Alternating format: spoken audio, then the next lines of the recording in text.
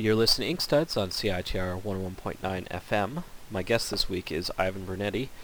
This will be Ivan's third time on the show, I'm pleased to say. I'm a big fan of Ivan's work, and even before Ivan was on, Colin Upton and I did a very stumbling and not worth listening to discussion about how much we liked Schizo issue 4.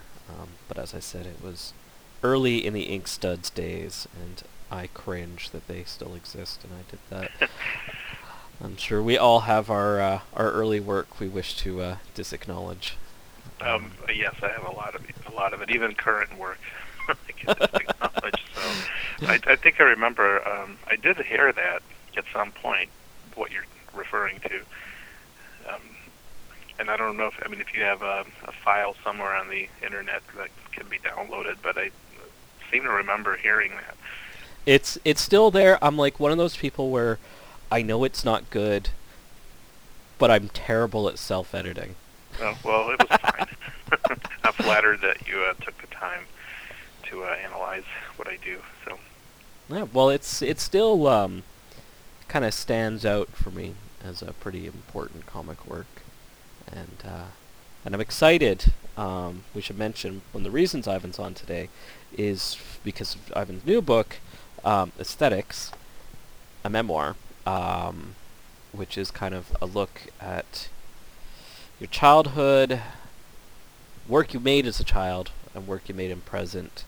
And it's kind of an interesting dichotomy between, I guess there's kind of three parts in my head to it. There's like the present work, the childhood work, and then the work you're surrounded by, if that makes sense. Yeah, that's pretty much covers it. It's sort of all the things that shape me, and then the result of those things, and that includes my childhood drawings and all the things I collect, and just it's kind of like the whole book's a visual essay, and I mean, that's at least how I thought of it. And I'm hoping that the collections kind of illuminate some of the drawings and vice versa, because at some point I wasn't sure if I was collecting things that are sort of like what I do, or if what I do is because of the things I collect. It started to sort of become this cycle where I can't tell what's influencing what anymore. I was thinking, like, the collecting was definitely one of the first things that popped in my mind looking through this book. And one of the things I was thinking about, because I myself am a horrible collector, I collect way too much stuff. I still buy CDs. I've got tons of books. But part of that is the idea of how, when you look at a collection, a personal collection, how that kind of forms a certain type of biography. And I'm curious about how, when you choose what to present yourself and who you are with your collection. Oh, like if I thought of it that way, you mean? Yeah. Definitely I thought it was part of the whole thing being kind of an autobiography. It was, that was just kind of an indirect way of showing it. At the same time, I didn't want it to make it I wanted to leave a little mystery there, like sort of to surprise myself a little bit when I flip through the book, because it's not like you see one-to-one correlations with everything. So it's pretty conscious of kind of planting seeds in the reader's head, and then kind of maybe 50 pages later, there's something that reminds you of something you saw before, and then you know, if you keep going, there might be something that reminded you of the other thing, or sometimes something might presage something. So you're kind of sort of jumping around in my head a little bit, which is kind of how I put it together. So just trying to give the reader maybe a little bit of the same experience of what it's like to be me or something. So maybe the book has that in common with everything else I've done. Well, it feels like an important part to it is kind of creative process. Yes. And how that work plays off creatively, like for yourself, kind of what you surround yourself in affects what you do. Yeah, this book definitely came out of teaching. I kind of thought of it as a companion piece to the cartooning book I did for Yale, and also the anthologies that I edited for Yale University. So I thought of this as kind of connected to those projects, especially the cartooning book. It's just like another aspect of my teaching, because I do try to encourage students to start collecting things. I mean, sometimes that's been an assignment where they have to collect things and then kind of arrange them or find a way to put them together, a topology or some kind of order to put them in, and it's just kind of an exercise in gaining insight into yourself. And I think it's useful. It was useful for me to do it, I guess. It helped me figure out my own sense of aesthetics, or what I like and why. But also kind of, I mean, one of my implicit themes in the book is whatever it is that shaped you is okay. You should be able to just kind of embrace all of it. I mean, you can start to question it once you gather all the things you've collected. I think when you start to examine them more closely, you start to kind of see themes and continuities, and then you also notice, you know, things that are discontinuous. So it's, I think, a matter of like this constant focusing and refocusing, and sometimes you go off on these other tangents. But I do think what you surround yourself with is always going to influence what you're making, and I also think that you could start from any point. So, I mean, in my case, I was always surrounded by this sort of cartoon stuff, and that, you know, admittedly can be a limitation. So, but at the same time, that's what got me interested in looking at things. So it also led me to explore other stuff. So it was important to me, and I think everyone has something like that they felt connected to in childhood, and that does inform who we are. I mean, that doesn't mean that I think we should, you know, stop there and not develop from childhood, but simply acknowledge that these sort of visual things around us really do shape a lot of who we are. You kind of spend your whole life basically trying to figure that out and maybe recreate some of those things that you felt looking at certain things, whatever they might be. It doesn't have to be cartoons. I mean, in my case, it was cartoons and toys, but they could be anything. I feel like some of the toys, they predate your own childhood, though, too. Oh, well, the stuff that's in the book, you mean? Yeah. Oh, yeah, actually, I mean, those aren't, most of, just about everything in there is not from my actual childhood. I had very, very, very, very few toys, almost no, I mean, I can only remember one toy, really, and I must have had a couple of other toys, but I can only remember this one particular teddy bear. But yeah, they're toys that I'm collecting now, so it's not, you know, like here's the stuff I've had since I was a kid. Maybe it's maybe this desire to collect comes from, you know, trying to get all this stuff that I couldn't have when I was a kid. I don't know. I mean, I'm still trying to figure out what it's all about. Definitely it's to, you know, fill in some sort of emotional gap, or some sort of deficiency in my character, I guess. I find myself buying stuff because it's something I've always wanted, not necessarily that I need it, but there's still, like, you see that object when you're a kid and you couldn't have it for whatever reason, and then eventually you find it, and you obviously don't need it, but you still want it. Right. I think it's, for me, there's different types. I think there's different types of collectors. I'm the kind of person that doesn't know what they want until they see it. Like, I don't know what it is that I'm looking for until I see something, and then for some reason I feel a kinship with that thing, and I don't know what that's about either, but definitely some toys feel more alive than other ones, because I can walk past, 500, whatever, toys of whatever kind, and most of them are just, they're fine, but there's going to be one that kind of grabs me, and I don't know what it's about, but something about it tells, I just know, like, that's the one I want. I not just want, but I must have that. Like, I don't know what that's about, that one particular one feels alive and the other 499 just feel like toys. Have you ever talked to Kim Deitch and his wife Pam about their cat toy collecting? No, not specifically. I know they have, and he's drawn it, and I know they have a collection of it, but I've never actually gotten a chance to talk about that. It seems Wait, like there's some. You were. I didn't mean to interrupt. So no, I was just curious. What I'm saying. Because it's interesting to see what people like have these, like, interesting fascinations, and I could see some crossover between you guys. One of the things you collect a lot of is Pinocchio toys, you mentioned, and it's a really interesting. Yeah, and I have more that are not in the book. Of course, I found some good ones after the photography was done. I like the ones that don't look like any of the other ones, so I'm always looking for, like, an odd one. Something, I've always been interested in that, like, at what point is something not what it's supposed to be, because there's some idea of what Pinocchio is in our heads, and I guess you can stray pretty far, but still remain within the realm of Pinocchio-dom, Pinocchio-hood, Pinocchio-ossitude.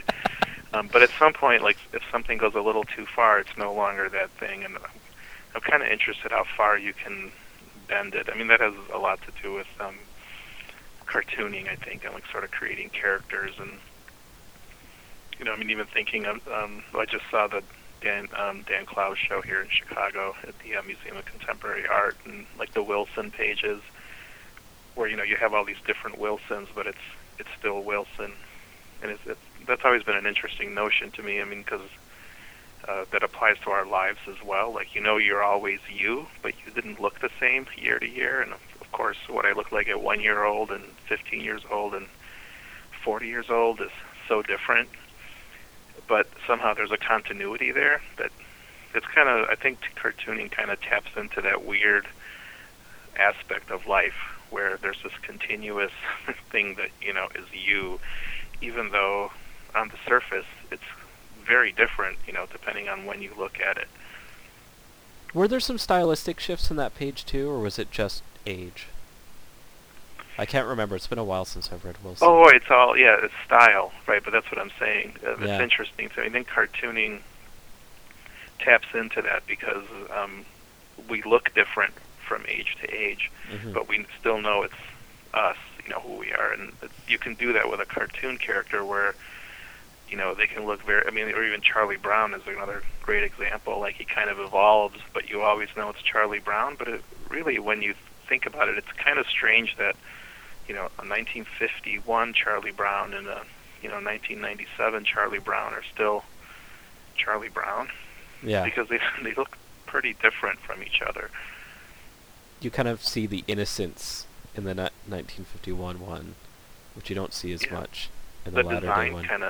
The design and the quality of the drawing changes as well, and the shape of his head isn't quite the same, but there's something there that's consistent where we always read it as Charlie Brown. And I guess, Pinocchio's a little more vague as far as that goes. There's a little more creative license there, but so I'm kind of interested in seeing these different interpretations and, that they still read as Pinocchio.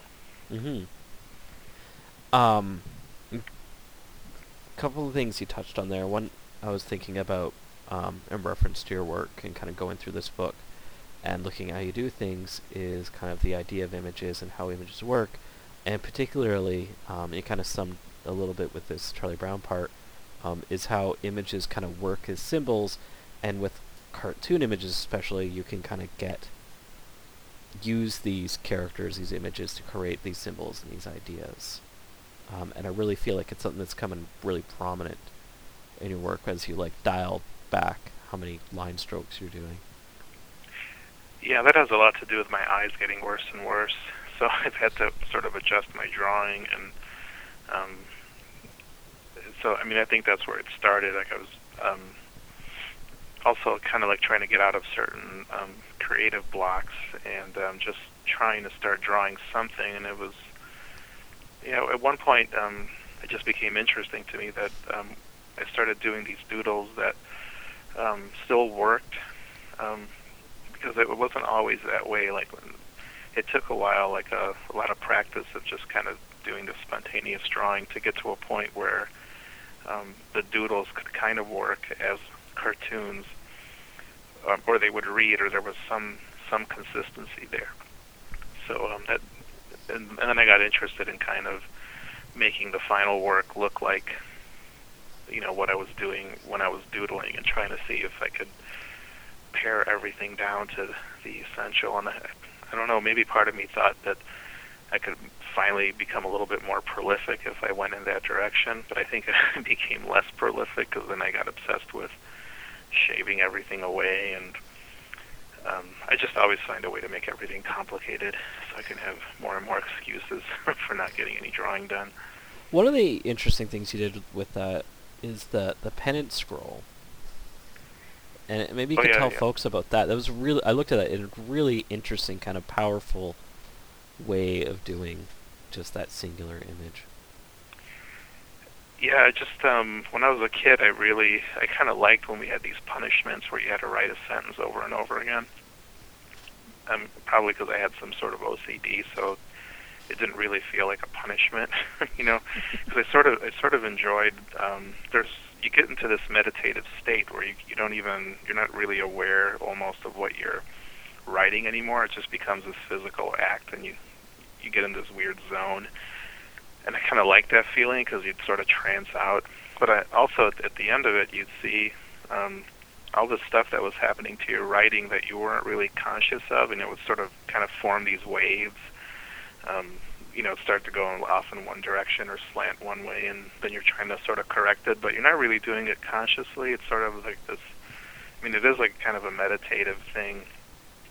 And so I just wanted to kind of do something to get that feeling again. And I don't know why I bought a scroll. I think I was going to use it in a class, in one of my classes, to do like an exercise or something, and then I don't know, I just got frustrated, or I just sort of grabbed it and decided to do this project. And it sort of happened again. It just becomes like this punishment. But I was going very fast. I might try to redo it going very, very slowly, and doing a more complex drawing than just that doodle. I think there's more to explore with that. And I kind of liked having that big space. I also realized that that's one of the frustrating things with comics. It's for me anyway. Like sometimes I think it helps me to have a big space where I can mess up. I was also thinking I wanted to try to draw every painting that I remember, like on a scroll, and just keep it going. Like just do it from memory without looking it up. And that was another project, but I haven't done that one yet. It's hard to find space for me to where I can lay out the scrolls, so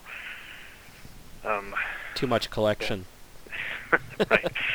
I found this empty classroom that I used for the first one. Then I got kicked out of it because it was someone was going to use it. But I kind of liked pinning something up and having a really big wall space. So you talk in the book about when you're a child, and I think it was when you were coming to America and you're around all these other Italian families, and they all had these versions of Da Vinci's The Last Supper. Yes. And I was thinking about Everybody that. had that. Yeah, and I was thinking about that when you're talking about the kind of reinterpreting paintings. And it Yeah, was... I'm interested in that, yeah. It was something that really struck out to me. I actually remember that I had a paint by number of that. I mean, it's been lost. I don't know what happened to it. But I remember trying to do that as a paint by number myself. But like everybody had different versions of it that weren't necessarily paintings. You know, sometimes they were, I can't even describe what they were made out of, but it wasn't necessarily paintings either. So people like would make that image in different mediums. But it was interesting to me, you know, watching this thing kind of mutate from person to person, like this reinterpretation. It was kind of like, you know, like a translation of it. Probably see I mean, some I don't know what else to say about it.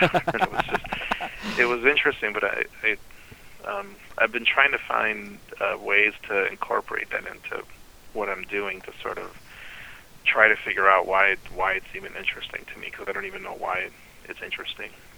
I mean, part of the thing that's interesting to me is just how the painting itself kind of holds like some power of symbolism for folks, and it's not necessarily about the painting itself, but the ideas in the painting of like this moment. I think that's I mean, that's definitely part of it. I think I'm interested in just, you know, any kind of art is sort of like a map in some way. I mean, I think the genius of that painting is in the composition and the way it's ordered.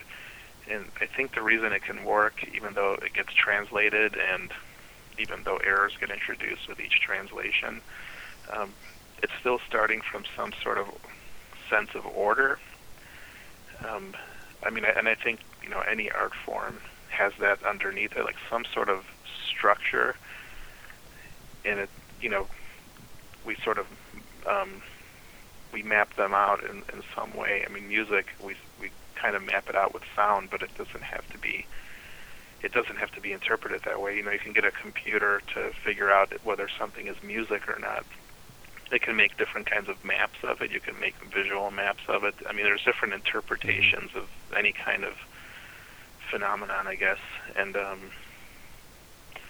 there's some sense of order and pattern and repetition in nature. I mean, you know, and I think art tries to get at that sense because I guess we can, you know, maybe call that like this sort of cosmic moment when you realize like the interconnectedness of everything and how complex everything is in nature. And so whatever kind of art you're making or music or whatever it might be, I think it's a way of trying to recapture that or get at that.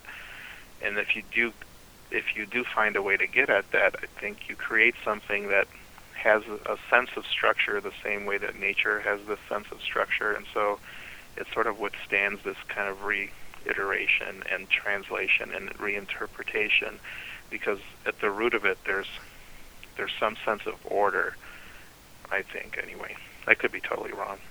It's this. Hopefully this doesn't seem too kind of non sequitur tangent, but like I was thinking about that. One of the things I thought about when you're talking about like the kind of images come through is you know Aphex Twin, the electronic music guy from the 90s. You know, you cut out for a little bit there. Sorry. I know I didn't hear that last part. Before the 90s. The Aphex Twin, the band, or the guy. Oh yes, okay. He did like the Fourier transform of the song, so it turns into his face. Yes, exactly. Yeah, I mean, I guess because there's some kind of mathematical quality to music. I guess that's why those like musical geniuses, there's like a, you know, whatever connection to, they're often the kind of mathematical geniuses as well. So I mean, there's something there that connects the two. I like the idea of like how he's drawing the music there. Yeah, like he's creating an image of the music. Not that image is very listenable, but I I can't. I mean, I can't read music or anything, but I believe like you. Well, definitely in Bach's music, there's at times like there's sort of these visual patterns going on, and I think in Beethoven as well. Sometimes they're like very conscious things where you might even have mirror structures of the notes, like visual mirrors, and trying to maybe like again, it's just like exploring different ways of like what is this thing, music, and what is structure, and there definitely is some connection to like mathematical ideas and visual mapping and all this other stuff, or maybe that's just our way of trying to understand it. I don't know. Trying to find something to pull out of it. Yeah, and I mean, I'm sure there's artists that have a completely opposite viewpoint with what I'm saying, that they're maybe more embracing the chaotic element of it all, and I guess I'm one of those people that's always trying to find order. Mm-hmm. Maybe you can divide people up into it's sort of like the Beatles and Stones question. Maybe Brian Chippendale would be more into the chaotic sounding. Yeah, maybe. It's weird. Sometimes people surprise you. You assume something, and then because he actually keeps the beat very well, even though it's kind of goes all over. But he's a pretty tight drummer, so I don't know. Like you might assume like it's chaotic, but maybe he's not thinking of it that way, and there is structure there. Mm-hmm. Even in his comics, actually, thinking about it, there's a lot of beats. Yeah. But I mean, it's a structure that flows. It flows intensely. I spent a day reading his stuff in preparation for an interview, and my brain was melting by the end of it. Well, he definitely likes a sort of like an orderly grid. I mean, he plays with it, and it's what goes on in there. But like he likes to start with a very orderly grid. It's almost like the musical, the staff lines or whatever, kind of having like a structure underneath it all. I was thinking about the grid specifically with your work, because you seem to be really embracing it more and more as time goes on. Obviously, anyone who's read any of the early issues of Schizo, I think it's issue 2 where it just goes all over the place to the point where it's just all word balloons. But then looking... My psyche was also going through a similar transformation at that time, so... or transmogrification, I don't know. Looking at the grid format you're using now, kind of tell me about how you've embraced that. And yeah, it's a good question. I think it was, again, it's sort of born out of like a frustration. Like I have these blocks where I just feel like, what's the point of doing anything? And I'm always putting this pressure on myself to try to do something different every time, and then I end up pretty much doing the same thing every time anyway. But I think the grid it was sort of like having that sort of very even grid. It was a way of just removing that question of how to get started, because it's already there. Like sort of I would take a sheet of paper and just divide it up into the squares, and then just start to see what might happen from panel to panel, from square to square, and it sort of removed the question of like what kind of grid should I make, or what kind of grid should I use. And I mean, I think ultimately the grid has to serve whatever grid you use, even if it's a very loose grid of panels, or even quite free form. I mean, that just simply has to serve the narrative.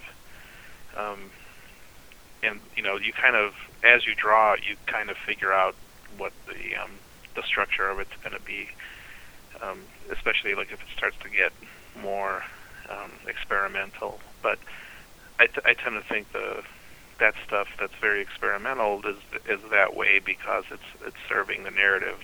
You'd need to have different size panels and different shape panels, or maybe like a complete breakdown of the panel structure that has to fit in. It has to reflect and serve the narrative. And my problem is I often think kind of in the wrong... I mean, I was thinking about it in the wrong way sometimes, where I wanted to create like an interesting looking page and then sort of fit the story in there. I mean, when I think back to the my early days of cartooning. I think I was trying to sort of like flow the story into these kinds of irregular structures, and they sometimes work and sometimes don't work very well. But at some point, I think it all just got overwhelming, so the easiest thing to do was to just start with a grid and just see if I could sketch out a story. And then what happens is you get to certain points and you realize, you have to break from the grid, and that's because of whatever's going on in the narrative.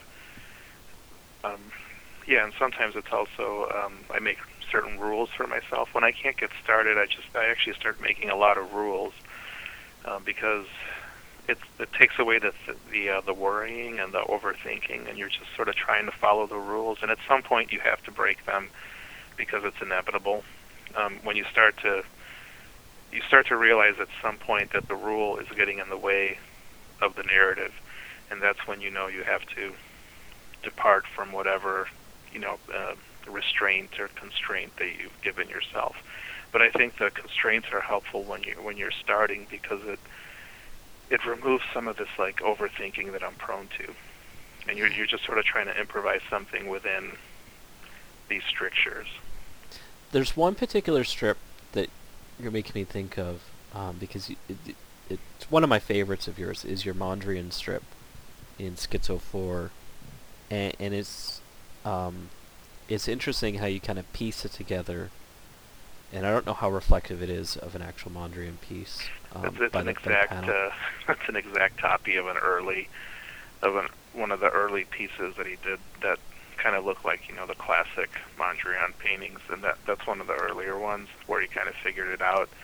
But he was still using gray. Eventually, he got rid of the gray, I think, and it was just red, yellow, blue, and black and white. But in that one, he was still using this kind of very dark gray. So it's actually, I can't remember the title. It's it's a number, a composition number. I can't remember which one it is now. But what I did, in that one, I actually tried to make the story fit into the structure of one of his paintings. And in that particular story, there's sort of these little sequences. So I had these short, sometimes they were one panel or two or three or four, kind of little snippets. And it's not clear sometimes where you're supposed to go in terms of where your eye is supposed to go in that particular strip, and that is reflective of his paintings too, where there's a rhythm to them and you can kind of explore them in different ways. So I just thought of those as turning that into a comic. I just kind of tried to fit short sequences that were in like little chunks, and then you could decide to go in different directions at certain points. And it's also kind of like his mind wandering as well, because there's sort of all these sometimes contradictory ideas going on in there. I thought it was interesting that he was trying to make this very rational art, but that basically he was a mystic. He belonged to I forget what they're called, the Theosophists. He was part of like this mystic society. Like a Rosicrucian type thing, or? No, it's like God, Golden I'm trying to Dawn? think. It wasn't quite so sinister. There were like a group of I think they were called the Theosophists, and he was part of that group, and they were kind of into these mystical ideas. They're kind of quasi-Eastern philosophies, basically. And it was just interesting to me that he was trying to make this very rational, abstract, and kind of impersonal art where like you wouldn't even know anymore like who made it. It was just like he was trying to get at this purity where like almost he didn't exist anymore, and it was just the painting, and it was the order and the rhythm, the sense of movement, etc. Trying to, again, maybe getting at this idea of structure and rhythm and pattern. But it's funny because he's one of the most identifiable painters there is. It's sort of like the second you see, red, yellow, blue squares, you just automatically think Mondrian, and that was not what he was after. He was trying to sort of disappear into the work. Anyway, I was fascinated by, the fact that everything he was trying to do, he didn't actually achieve. But despite that, people like his work, but it's not exactly for the reasons that he was trying to get people to look at it or like it. And I thought that was something I could relate to. Like maybe sometimes artists don't see their work in the clearest way. I was thinking with the grid, you talked a little bit about teaching, and Frank Santoro posted something today, which is a really neat phrase, because if you're familiar with Frank's work, Frank is kind of obsessed with the grid to an unruly degree. And he said you got to learn the scales before playing Coltrane. And I wondered for yourself, when you're teaching your students, do you kind of institute these rules of like kind of ways of starting out? Yeah, I guess in my own way, it's probably not. I've never taken his. I was actually considering taking his class this summer, but I don't know. That'd probably weird him out or something. But I thought it'd be interesting because I like to see how other people teach, because I have no idea what I'm doing. I just kind of improvise something every class, But yeah, I do kind of the cartooning class that I turned into the book cartooning is structured a very specific way where it's kind of like learning things incrementally, and I've had to modify it a little bit. I sort of change things up every semester just to keep myself interested and surprised, and I also have to react to the work the students are creating as well. Sometimes they're more advanced in certain areas and they're not in others. So, I use the cartooning book kind of as a basic guideline, and then I modify it as I need to, depending on the students I have. But, that does have kind of a philosophy of it that's similar to what you're describing with Frank Santoro's, where it's you kind of have to learn things incrementally in a certain order, and then you can really experiment, because you understand what you're doing when you're experimenting. You have a sense of why some of the rules developed. It's not like rules are absolute, but they're good as starting points. They're good as guideposts, and what you start to realize is, at some point you have to break these rules, and that's fine. But it's good to kind of understand why they developed, or why certain habits developed, or certain narrative structures have evolved.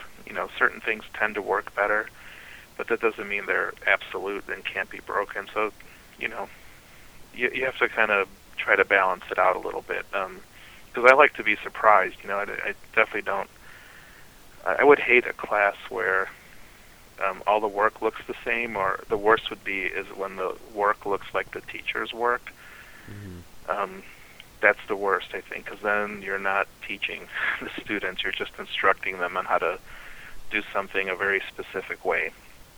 And for me, the pleasure is at the end of every semester when I look at the final project and everybody's doing something very different, but everybody has a much better understanding of how to structure a narrative than they did, in the first week. And you can really tell, and even the students can tell, like something happened in 15 weeks, like they actually learned how to make comics. But I try to push everybody to kind of go in their own direction as well. So, it's not to get stuck in the rules. It's good to learn certain rules, and it's good to understand that you can always break a rule too. Now, how many students do you tend to have a semester? The cartooning classes and my graphic novel class is 18 students, and it's pretty much full. In the past, it would sometimes be over full, but it's generally 17 or 18 students now. I've tried to add more sections of some of the classes so that we don't have the overcrowding that there used to be. So generally, it'll be 17 or 18 students per semester for 15 weeks. So that really And then gives you... I work with some of them I work with some of them outside of class quite a bit, like the ones that are actually really good and want to be cartoonists. I spend a lot of time outside of class kind of mentoring them. And even after they're finished with school, I mean, I've become friends with a lot of the students that I'll just say it, like the ones that are better at cartooning. I work hard at it. They're more devoted. They're more devoted, so it's worth it to me to. I'm actually interested in their work. Like I'm fascinated to see what they're making, and so I like spending time with them. Now that's a minority of students in my classes, and I don't teach just comics. That's I don't know how many different classes I've taught in the last 5 years. I think I've taught 7 or 8 different ones, and a lot of them are illustration, and I teach like history of illustration, editorial illustration. I've taught, drawing 1, and I've taught like an introductory design class. I've taught like professional portfolio classes. It sort of changes every semester. So some of the more like specific, like there's a class called applied drawing that I've taught that's more about perspective and technical drawing and things like that. So cartooning, I actually took a little bit of a break from it, and I wanted to bring some new teachers to the school as well. So I kind of worked to get some adjunct faculty just to change it up for a bit and help some people get experience teaching. So I took a little bit of break from teaching comics for a semester, but next year I'm going to try to teach as much as I can with comics and graphic novels. I do know folks that teach comics classes that use your book in the class in Vancouver. Yeah, I've gotten emails from people. It's flattering. I want to tell them, like, feel free to throw anything out the window that doesn't work, because I change it up all the time. In fact, like right after I did the first version of that book, that was part of the Comic Art magazine. Mm-hmm.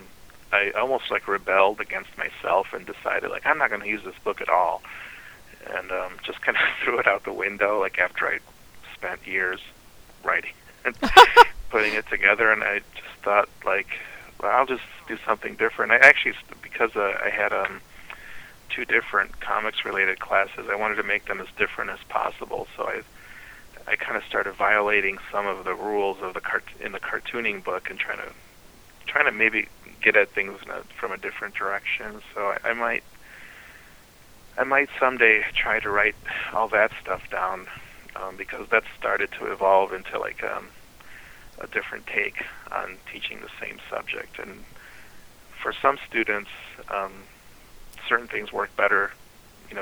Certain lessons seem to get through to them better than in what I have in that cartooning book. And I thought maybe I should do like a companion that is very different, where it's almost like arguing with the first book. Because I tend to change things up for myself all the time. I really hate getting stuck in a certain way of doing things, so every so often I just throw everything out the window. I'm sure like one of these days I'll probably like throw away every single toy that is in the aesthetics book. In a way I kind of felt that, like after the book was done and it exists in book form, I thought, like, do I really need all this stuff in my house? I don't have anywhere else to put things anymore. I thought about just boxing it up and throwing it all away or giving it away. And I'm like, it's in a book. I've written about it. Maybe I'm done with it. Didn't you do that with your photos? Like you collect a lot of photos and then you digitize them all and cleaned house? Oh, that was my website that had all the well, those were JPEGs. That some of them I scanned myself, but some were just JPEGs I was collecting from the internet. So I made like a JPEG archive, and then I don't know what happened. I was going through a bad time, and I just took the whole website down. So I got one person that was sad about it that emailed me. What happened to the postcards? Because it was all postcards, antique postcards. And I felt kind of bad. There was one other collector out there. So I gave him all the files, and I said, if you ever want to put it back together again, you could, you know, do what you want with these. You could just It do a would be Tumblr fun. now. It's what? You could just do Sorry. a Tumblr. Yeah, that's the thing. It's yeah. I mean, even this aesthetics book, it's sort of like I could just do this as a Tumblr as well. I mean, everything can be a Tumblr now. It's kind of sad. I'm sure people are scanning stuff from the book and putting it on Tumblr, and defeats the purpose of putting out a book. Yes and no. I mean, I like Tumblr, but it's kind of depressing sometimes because people are like, everything's out there. You know? I mean, one of the big challenges I have is it decontextualizes things. Yes, yeah. It's a lot of people just sort of are putting these I mean, they're putting them up there randomly, and there seems to be no thought to how the images interact with each other. There's some people that try to do more interesting things, like create sets of images or have maybe surprising juxtapositions from image to image, or tell little stories implicitly with the images. But I think a lot of people are just sort of vomiting everything up to the It's kind of internet. like the poor man's Liechtenstein. Yeah. Someone will get mad at me for saying that, I'm sure. But I mean, that's kind of how I feel about some of the stuff when you kind of take this image and you take it out of the context and put it in. That's kind of what he was doing. Oh, I agree. A big part of the book, we have the photos of your toys. Look at the recent work. And the other thing is the objects that you make, and which I love seeing. Just how you kind of reinterpret your vision in a different way. But you also talk about kind of how this is what you're working on when you're going through some serious times of depression. Oh, yeah, like the making the little objects, sort of. Yeah, I mean, those were things that most people aren't really going to see, and I thought, well, it might be nice to put them in the book, because I did spend quite a bit of time on some of those, and I think it helped me get through some bad times, and it was something to focus on that was just more physical than drawing, I guess, and a little messier and sloppier, and I think one of the things I've had trouble accepting about myself is that I'm kind of a sloppy artist. And I think people tend to assume the opposite, because the final comics that I put out there tend to be very rigid, I guess, to put it very kindly. Clean. Yeah, they're clean, and they're very kind of rigid and stodgy, and I try to be meticulous in my own way, and even in that very simplified style. And to some degree, like, I wonder, I mean, it helps me to do that at times, because it sort of helps me put my life in order, and writing the story and then trying to visually structure it that way feels like it's part of a process of trying to understand something, so it makes sense. But other times I just feel so constrained by that. I mean, generally I'm not a very organized person, and I have my workspace gets messy very, very fast, and I'm wondering if there's some way to bring that into the comics. But I think like making those paper mache things, which are kind of messy to make, was a way of embracing this other part of what I do, which is, not like those kind of meticulous and fussy comics, which is I guess it's one part of my personality, and then the other part of my personality is very impatient and sloppy and messy, and I don't really let that into the comics very often. I try to put sometimes the unfinished strips, like in Schizo number 4, and that was a way to kind of maybe let the reader in on what's underneath the comics, so they can actually kind of see how they come about and the process by which they come about, and it maybe gives a little bit of insight into how disorganized my brain is a little bit. So I think making these sort of three-dimensional things is a way to let myself work in a slightly more messy way. I guess, I don't know. Because everything, like my work table, turns into a huge mess when I'm making any of those things. I guess they still come out kind of fussy, but it's a much messier process. And I guess I sort of enjoy that. And even making the penance scroll was kind of like that. It was a way to get out of this rigidity and to just make these marks very, very fast, and to do a lot of it, like moving my arm around. Because it's very easy when you're depressed to just convince yourself that you can't do anything. Like, you can't even get up from the floor.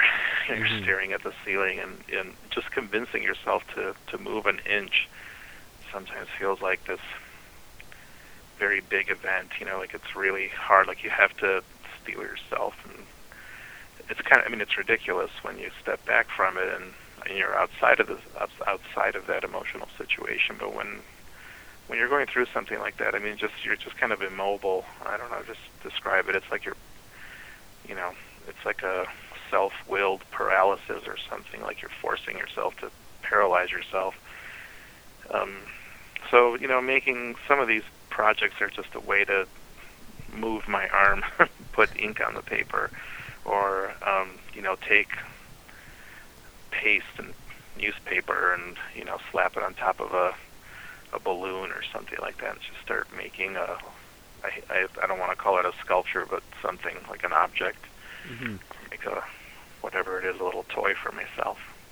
Well, it's great, the idea, like, you don't have an obligation with it.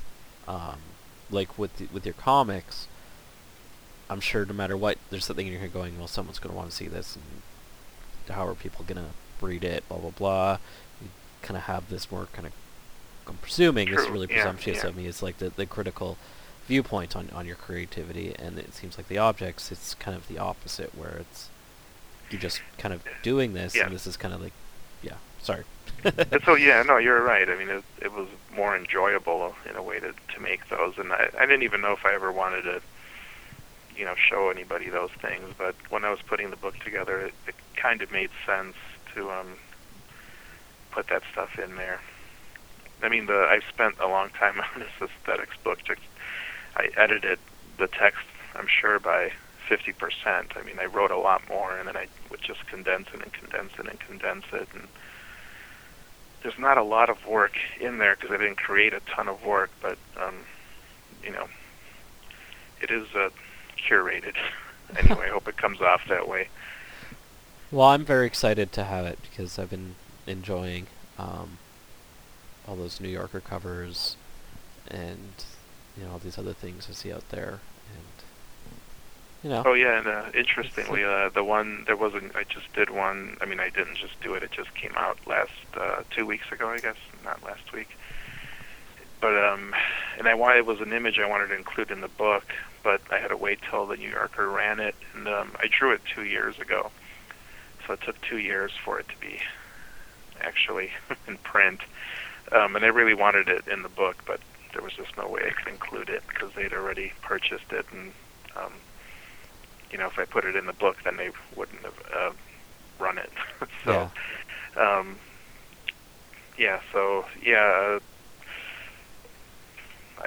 at the time I was making this book, I almost thought, like, I'm probably never going to do any more illustrations ever again. That was sort of an idea that was floating in my head.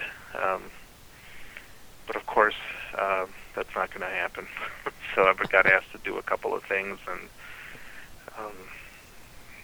maybe it was good, though, to kind of put it together in a book, because in a way I wanted to make the book a mausoleum for the work that I did in the last 6-7 years.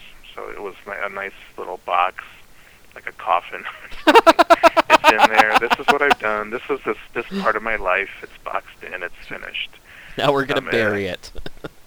I thought, like, I really don't know what I want to do next. I'm not sure at all. But I got asked to do a couple of drawings, and they seem like it'll be interesting. So I didn't want to say no. Some of it was too good to pass up, so I couldn't say no.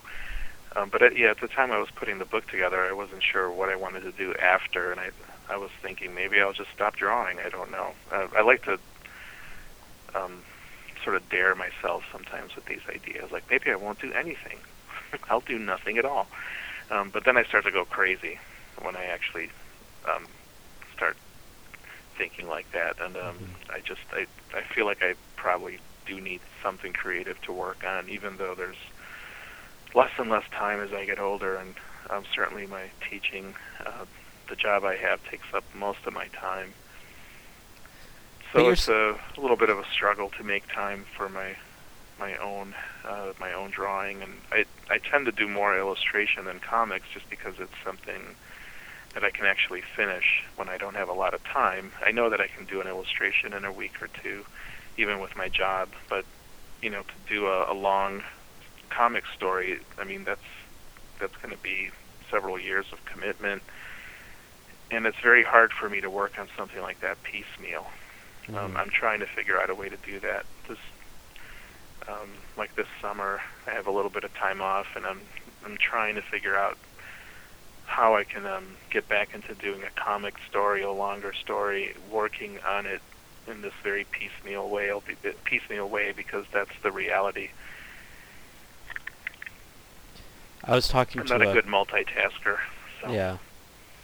I was talking to a cartoonist the other day, and she was telling me about some of the work she was thinking of doing, and one of them was about objects, and I was really interested in how that work would be something that you could just do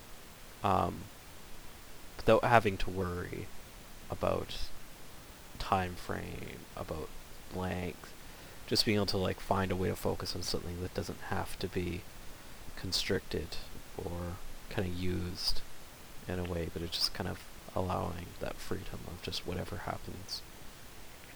Yeah, it's refreshing and healthy sometimes to take breaks, and kind of work on something else like that. I mean, it was helpful for me to do it. I don't know if I'll make more of those kind of little objects. I might, but I don't have any major plans for anything right now. I mean, actually, that's not true now that I said that out loud. There is something I wanted to make that I just haven't figured out how I can actually do it. So, yeah, I mean, I'll say one thing and then I realize that's not true. I actually do want to still make some of those, but I think lately I've just been trying to figure out how I'm going to fit everything in and make time for what I would like to do, and also have some sense of priority of what should I do first, and that's always been very difficult for me, is to figure out the priority. But I do miss making comics. I mean, sometimes I just think I'll never ever make another comic. I'm done. And then some days I wake up and I think I can only do comics. I don't know. I can't write a novel, or I'm terrible. I wouldn't be able to do a book of prose. So who knows? And your students get you encouraged to draw too. You were in one of their anthologies. Oh yeah, that's right. I like the idea. Specifically, there was a story that I drew called Mr. Peach that originally, I mean, it was kind of a longer story, and the New Yorker, they only liked the first half of it, and because they didn't want a really busy page, so they wanted a shorter page. So I drew the first half of the story. But I had already started it on my Bristol board, so it was actually structured in this much larger page. And the second part of it I put into the students' anthology. I thought it'd be funny to have part one of a story is in the New Yorker, read by 1.2 million people or whatever. And then the second part of the story was in this anthology called Linework, which has 100 copies. So part one and part two have a very different, venue. So, but I put it in my book, so now anybody can read it. But yeah, I like the idea that at the time that the second part was in this obscure publication. I think I like the idea of that. It's just kind of two separate worlds. Same work can exist in two different types of worlds. Yeah. Maybe. Thank you for taking the time to chat with me today, Ivan. Thanks for having me on here. So. Reminder, folks, that Ivan's new book is Aesthetics, a memoir, published by Yale University Press. You can also find his other work in Schizo, which actually is probably long out of print, I'm presuming. Actually, the first two are out of print. There's a few copies left of the third one, but issues 1 through 3 are in their entirety collected in Misery Loves Comedy. And the fourth issue, there are still copies left at Fantagraphics. I don't know how many. Maybe, hopefully not a lot, but there's probably still some floating around in their warehouse. So it's still listed on their website. So I know they still have them, and there are no plans to reprint that one anytime soon. So. Well, then, folks, get a copy before it disappears, because I like it quite a lot. Can I quickly plug my students' anthology? Yes. Which people can order from Quimby's bookstore. So if you just go to, I think it's quimbys.com or Quimby's Books, or chicagocomics.com. And the anthology is called Line Work. And this is like when parents pull out photos of their kids or something. I just feel like I have to tell everyone about it, and there's some really good work in there. There is. Yeah, you gave me copies at TCAF, and I was looking through them, and it's quite amazing how there's a lot of different work in it, too. Like, you're seeing a lot of different interesting folks tapping in different directions, and I think it's a really neat look at what's happening right now. I'm hoping everybody in there sticks with it and keeps making comics. So. Well, it sounds like there's a good scene happening in Chicago right now, so it's a good thing. Oh yeah, this is like a mecca now. There's a lot of young cartoonists too that are kind of, they have their own little world, and I'm not quite privy to that, but which I'd be like the creepy old man in the corner. Hey guys! Everybody, yeah. But there's actually quite a few like kind of distinct little scenes going on. So there's definitely a lot of young people interested in doing this here, and it's a grim enough city that you can stay in most of the time and work on your comics. I can't imagine living in New York where there's like a lot of interesting things to do all the time. like why would you stay home and draw? Like you can just go out and Chicago is. There's enough stuff where you can get out of the house once in a while, but there's also a lot of reasons to stay in and draw, especially in the winter. So, I think we have that in Vancouver. Either you are an outdoors person, which means you're not going to do comics, or you're going to be staying inside 10 months out of the year because of the rain.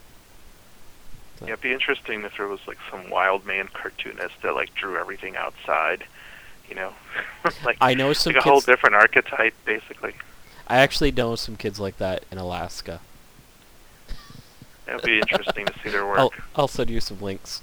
Thank you so much, Ivan. I really appreciate this. Well, thank you. It's been really great to talk to you. Once I had a pretty girl.